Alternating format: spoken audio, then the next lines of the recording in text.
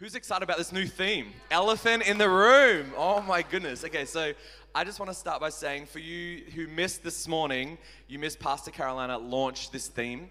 And this theme is an incredible theme because it's speaking into not only just hot topics, but cultural taboos that a lot of people probably aren't really talking a lot about.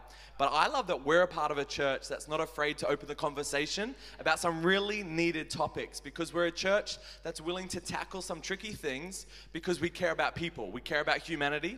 We believe in equipping the saints for the work of the ministry. And so the reason we as a church are doing this theme across our locations, Australia, New Zealand, the reason we're doing this is because we want to be equipped, right, with what God is doing right here and now, even in those tricky things, because who knows that the ministry is not just the four walls. Our ministry begins tomorrow, church, when we're in the workplace, when we're having conversations with our neighbor who are bringing up all these topics. What a sad day to be the church and not talk about the things that the rest of humanity is dealing with. But we want to be equipped tonight with tools, amen? And also not just talking hot topics for the sake of it, but we want godly kingdom perspective about these very issues that are taking place. And so tonight, as Pastor Carolina briefly mentioned, I contacted her a few days ago saying, is this preach title too taboo? Like, is this, I don't want to be too, but thank you. She gave me the grace and the permission to come up with a name, which was pretty exciting. But I'm going to speak tonight about relationships. Okay, and out of the many things we could talk about, and I've heard, actually, can I encourage you, I've heard the preaching platform team's list of topics that are being raised over the next 7 weeks. Can I encourage you, don't miss a Sunday over the next 7 weeks. Like the amount of topics that are being addressed, why do bad things happen to good people, sexuality, purity, God and politics, mental health, like so many topics that you would think are taboo. Yeah, get ready, strap yourself in. The next 7 weeks are going to be like back to back of these amazing topics and what the Lord can do through these things. But tonight, my contribution to this amazing theme and to us as an amazing church is, for those taking notes, the title of my message is To Jab or Not to Jab, Preventing Relational Rehab. So we're going to have a bit of fun tonight. Is that okay? Because I thought if it's relationships, you can't not have a bit of a cheeky title. Now, there's a lot of things going on. Let's call the elephant out in the room right now, called COVID, called lockdowns, called vaccine passports, called travel restrictions, called mask wearing. And, statistics would even tell us, even in this very room tonight, that some of us are actually quite divided on our beliefs or views on different things. And I'm not here tonight to share my personal views. If I was to do that, I would go all night long, so we won't do that, right?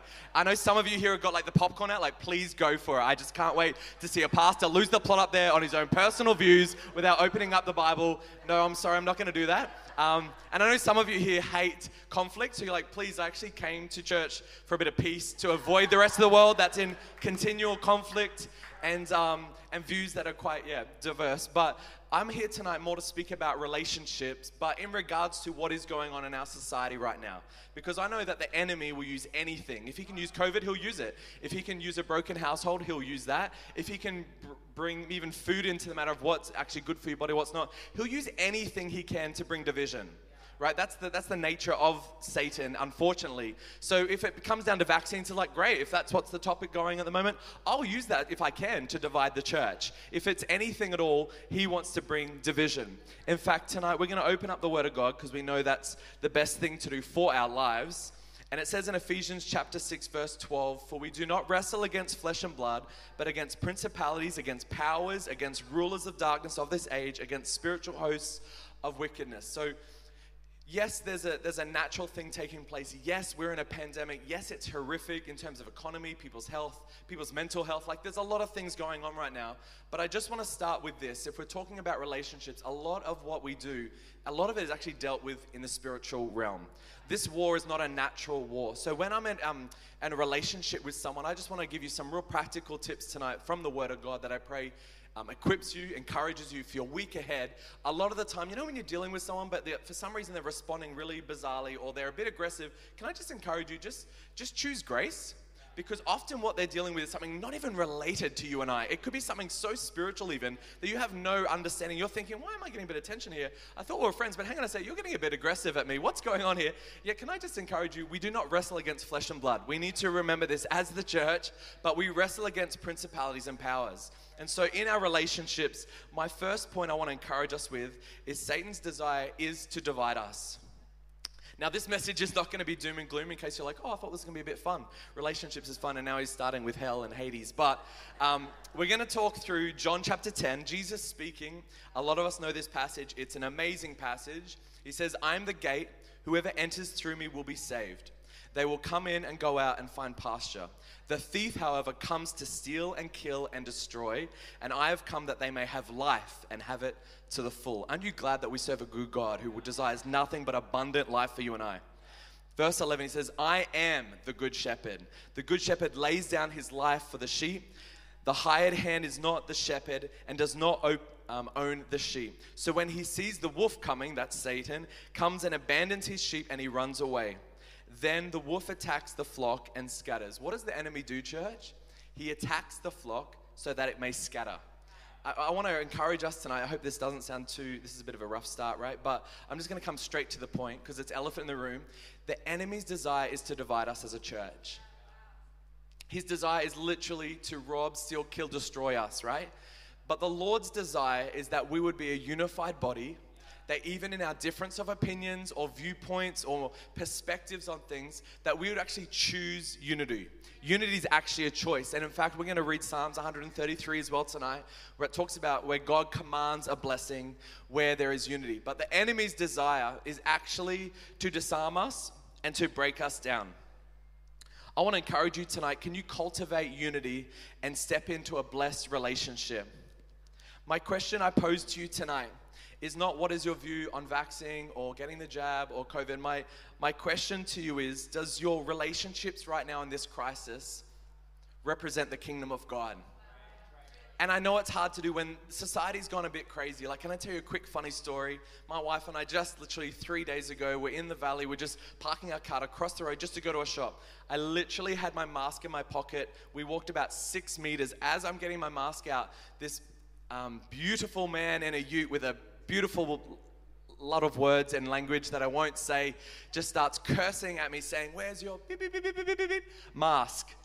And I've literally just got out of my car and I'm like, I'm actually not an anti-mask. I'm actually about to put it on. But for someone that we've never met, this is very aggressive. And my wife, she's pretty lighthearted. She's like, lol, that man hates you. And I'm like, I'm going to put it on. But like, we're in crazy times. Like, if you were to ask me, would that happen 10 years ago with a complete stranger, me 5 steps out of my car to get verbal abuse? Like, we're in quite unique times. But this is actually can I encourage you? This is the perfect time for the church to be a city on a hill. This is the perfect time for us to be light in darkness. Now's the time for the church to rise, not to be downplayed by the circumstances of society, but actually we've been called to be the head, not the tail.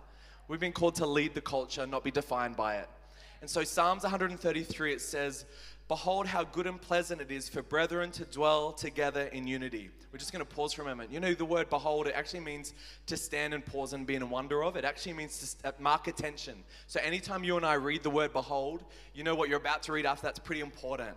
So it says, behold how good and pleasant it is for brethren to dwell together in unity. It's like the precious oil upon the head running down the beard of Aaron running down the edge of his garments. We'll just pause there for a moment because this is actually a reference to Leviticus chapter 8 verse 12 where Moses actually was anointing Aaron and his sons with oil. What would happen in ancient Middle East culture is that when someone came into your home, if you were actually to be extremely generous, for us we'd probably say putting out a really good antipasto platter or being like very hospitable, if you would. If someone was to come to your home in those times, you'd actually put like oil, fragrance onto their head. The reason to do that was 1, as a sign of refreshment for the person coming in as your guest into your household, but 2, because of the scent and the fragrance, it would set an atmosphere for the entire household to have an enjoyable night. So when you understand the context of what's being read here, we'll read it again. It's like the precious oil upon the head running now down the beard. So for example, we usually just see a few drops, and this is not quite cheap. It's actually quite expensive in ancient culture. So now all of a sudden, if unity is actually saying it's not just a few drops, it's now dripping down the beard of Aaron from Leviticus chapter 8. Now it's actually going onto his garments. It's basically saying it's a significant blessing. It's actually something of great magnitude. This oil is not a few trickles. It's actually now pouring over Aaron. It says in verse 3, it's like the dew of Hermon descending upon the mountains of Zion. Now, we know Hermon was a mountain very vast, 900,000, 10 feet above sea level, and it was ice, snow-capped. And so what it's saying here is, it's saying when unity is actually of real magnitude. It's like the Dew of Hermon descending the mountains of Zion. Therefore, the Lord has commanded a blessing, life forevermore. What actually happened in this snow-capped land, it would actually rejuvenate and bring vitality to really dry, desolate lands around them. And we know Mount Zion is the place of God. And so all of a sudden you have this very desolate land. The Dew of Hermon is actually it's not just a nice metaphor. Or some people say, who is Hermon? No, friend, Hermon is a mountain. And so what's being said is basically unity is extravagant blessing, not just a little bit of blessing. It's important. So I actually believe this scripture is one of the most underutilized scriptures in the faith, because here is a promise for us that it says if you could actually choose unity, you're going to receive extravagant blessing. If the body of Christ could choose to be unified, like the young adult gathering coming up, gathering not just our church, but churches of the faith, different expressions, different flavors, but coming together under the banner of Jesus Christ, you watch and see an abundant blessing on that night because of the unity that's chosen of the heart. That's actually a promise for you and I. So if you're here tonight and you're saying, Chan, I want to see blessed, flourishing relationships in my life, can I encourage you, you're going to have to choose to be unified with some people. And that can get really tricky because unity is an agreement. You can be in disagreement with someone but be unified.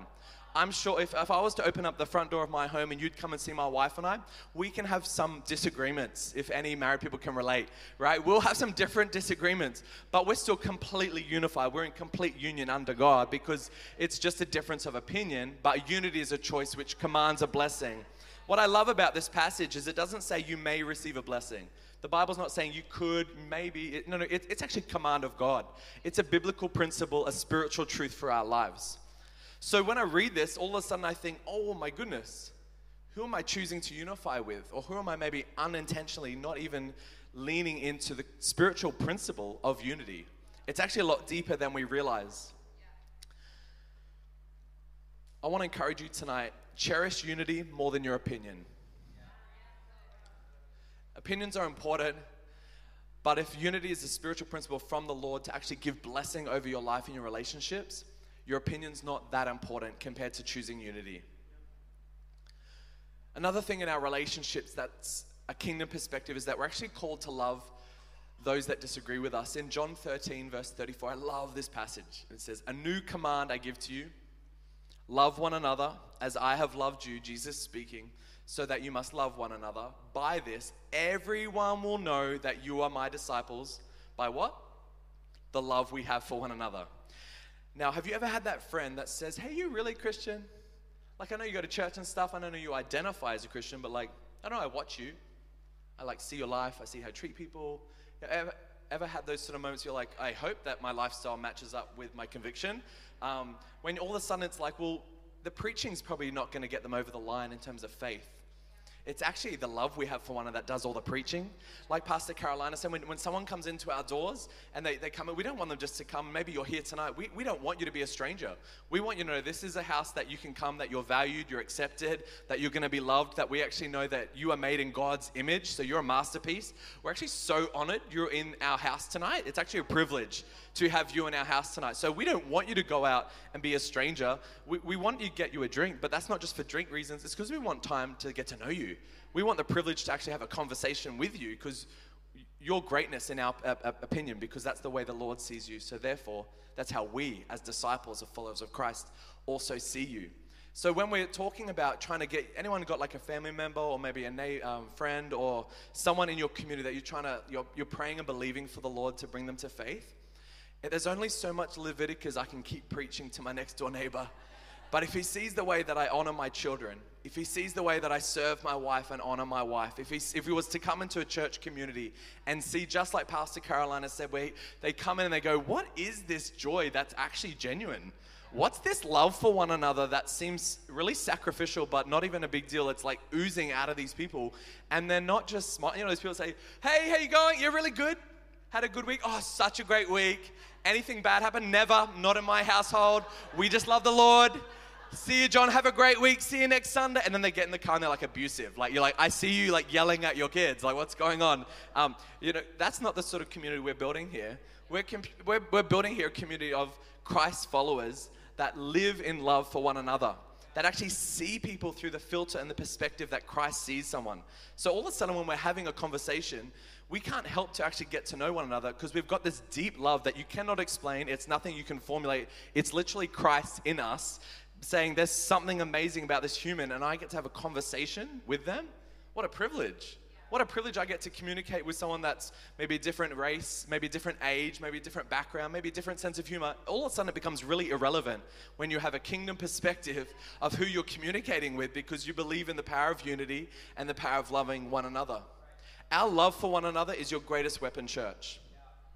There's only so much scripture or so much convincing I can try do, but actually the way that I choose to surrender my life and actually love one another, that's actually going to prove that we're Christ's disciples.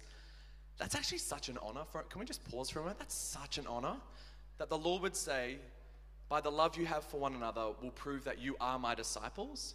Holy moly. Church, can I encourage you? We got to get good at loving. We got to get good at actually like true sacrificial love. That we would wash the feet of people that do not agree with our opinions. That we would love someone regardless whether they have the same view of us as us in the current climate that we're in right now.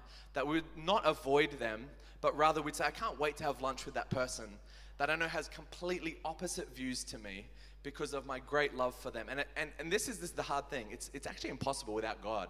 That's the cool thing. It's only God in you and I that can do that. I can't tell myself, Charden, become really loving. Be really like not judgmental anymore and value that's impossible. It's only God and me saying, God, break me. Break my views, break my filters, break my secular thinking. I want to completely surrender to your lordship, and I want to see people through the image of God, the magnitude, the masterpiece that every human individual is. That's when we're going to start to see healthy relationships. My question to you tonight, how good are you at loving someone that opposes your view? Are you able to serve and wash the feet of someone who has a different view in regards to vaccines, COVID, lockdowns, racism, Black Lives Matters, protests they're against, all those views, regardless of those things, are we able to love people? Jesus is not honored when we win an argument but lose a relationship. It's not worth it, friends. Can I just encourage you? And hear my heart. I'm not saying tonight don't have a voice, don't have opinion. In fact, quite the opposite. It's important more than ever for the church to have a voice and have an opinion. So I'm not saying you can't have an opinion, but what I'm saying is if you can't have an opinion but not love someone with an opposing opinion, something's wrong. If I don't believe in the act of abortion, but I have a neighbor who does, and I can't still serve them and love them, invite them into my house for dinner, something's wrong. My role as a Christian, as a Christ follower, as a representation, and we are the remnant of Christ, the representation of Christ in 2021. We got to get good at getting our hands dirty, church. We got to get good at getting out of these four walls, opening our homes to people that maybe do not have a viewpoint that we have. I'm going to repeat this again. Jesus is not honored when we win an argument, but we lose a relationship. Another thing that I think is really valuable for us to have healthy, thriving relationships is reminding ourselves that humility and repentance is not a weakness. It's actually essential in healthy relationships. This passage, I've been in this passage for about a year now, even with the creative team. A couple of months ago, we were talking over this passage together. It's 2 Chronicles chapter 7. A lot of us may know this. I'm going to skip to kind of the end of this part, but it says here, verse 14, if my people who are called by my name will humble themselves and pray and seek my face and turn from their wicked ways, then I will hear from heaven, then I will forgive their sin, and then I will heal their land. Now, our land, would we agree, needs a lot of healing, church. Okay, and so here is the Lord teaching Solomon.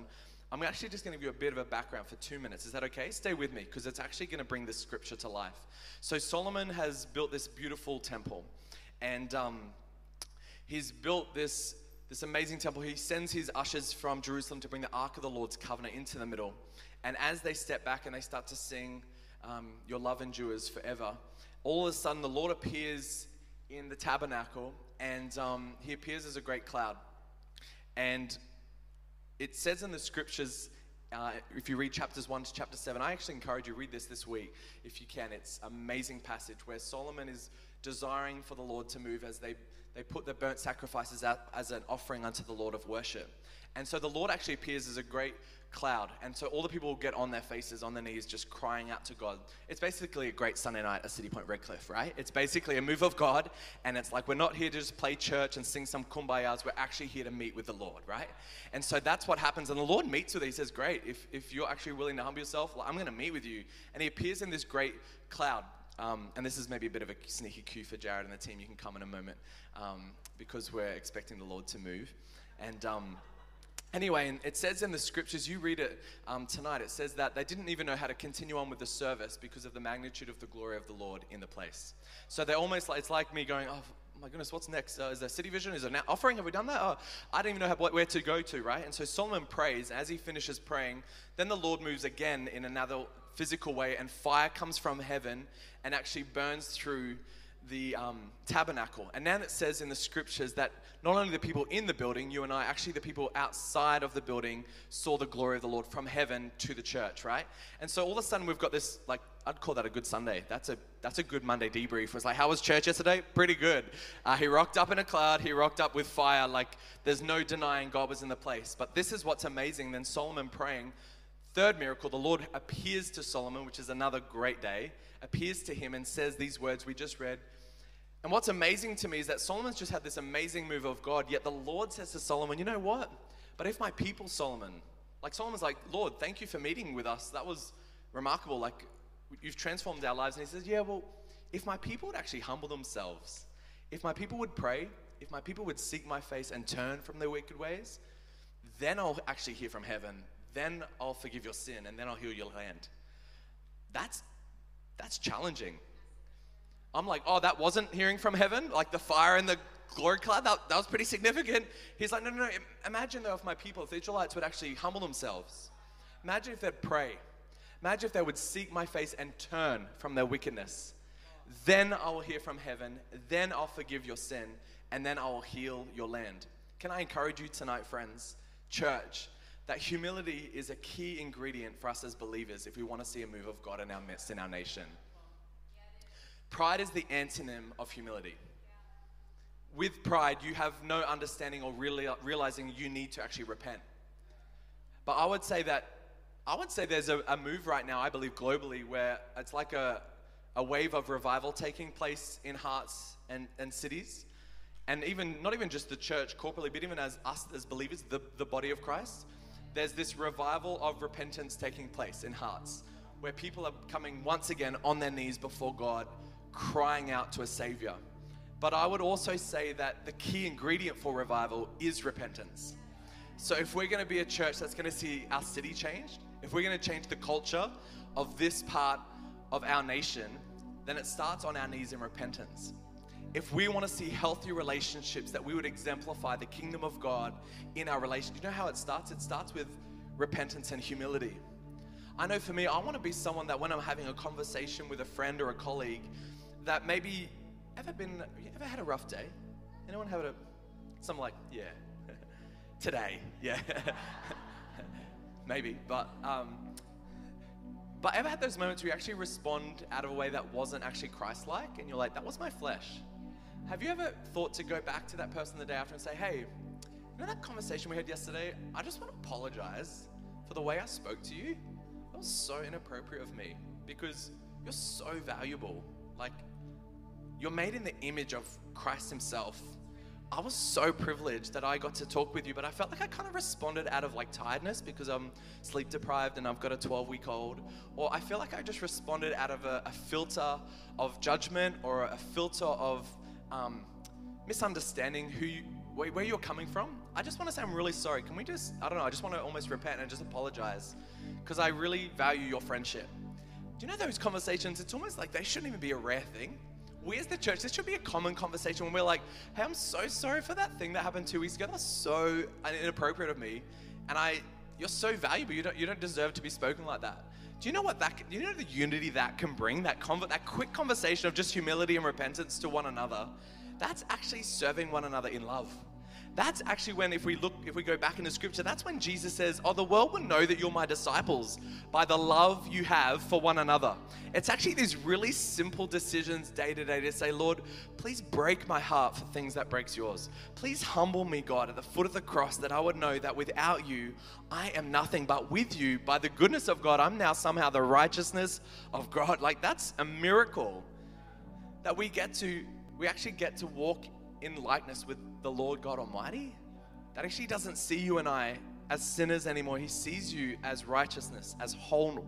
He sees you as a man and son of God. Sometimes I know I wake up, sometimes I'm like, God, I hope I'm on the right journey. I'm trying my best here. I'm reading your Bible. I'm praying for my household, my family.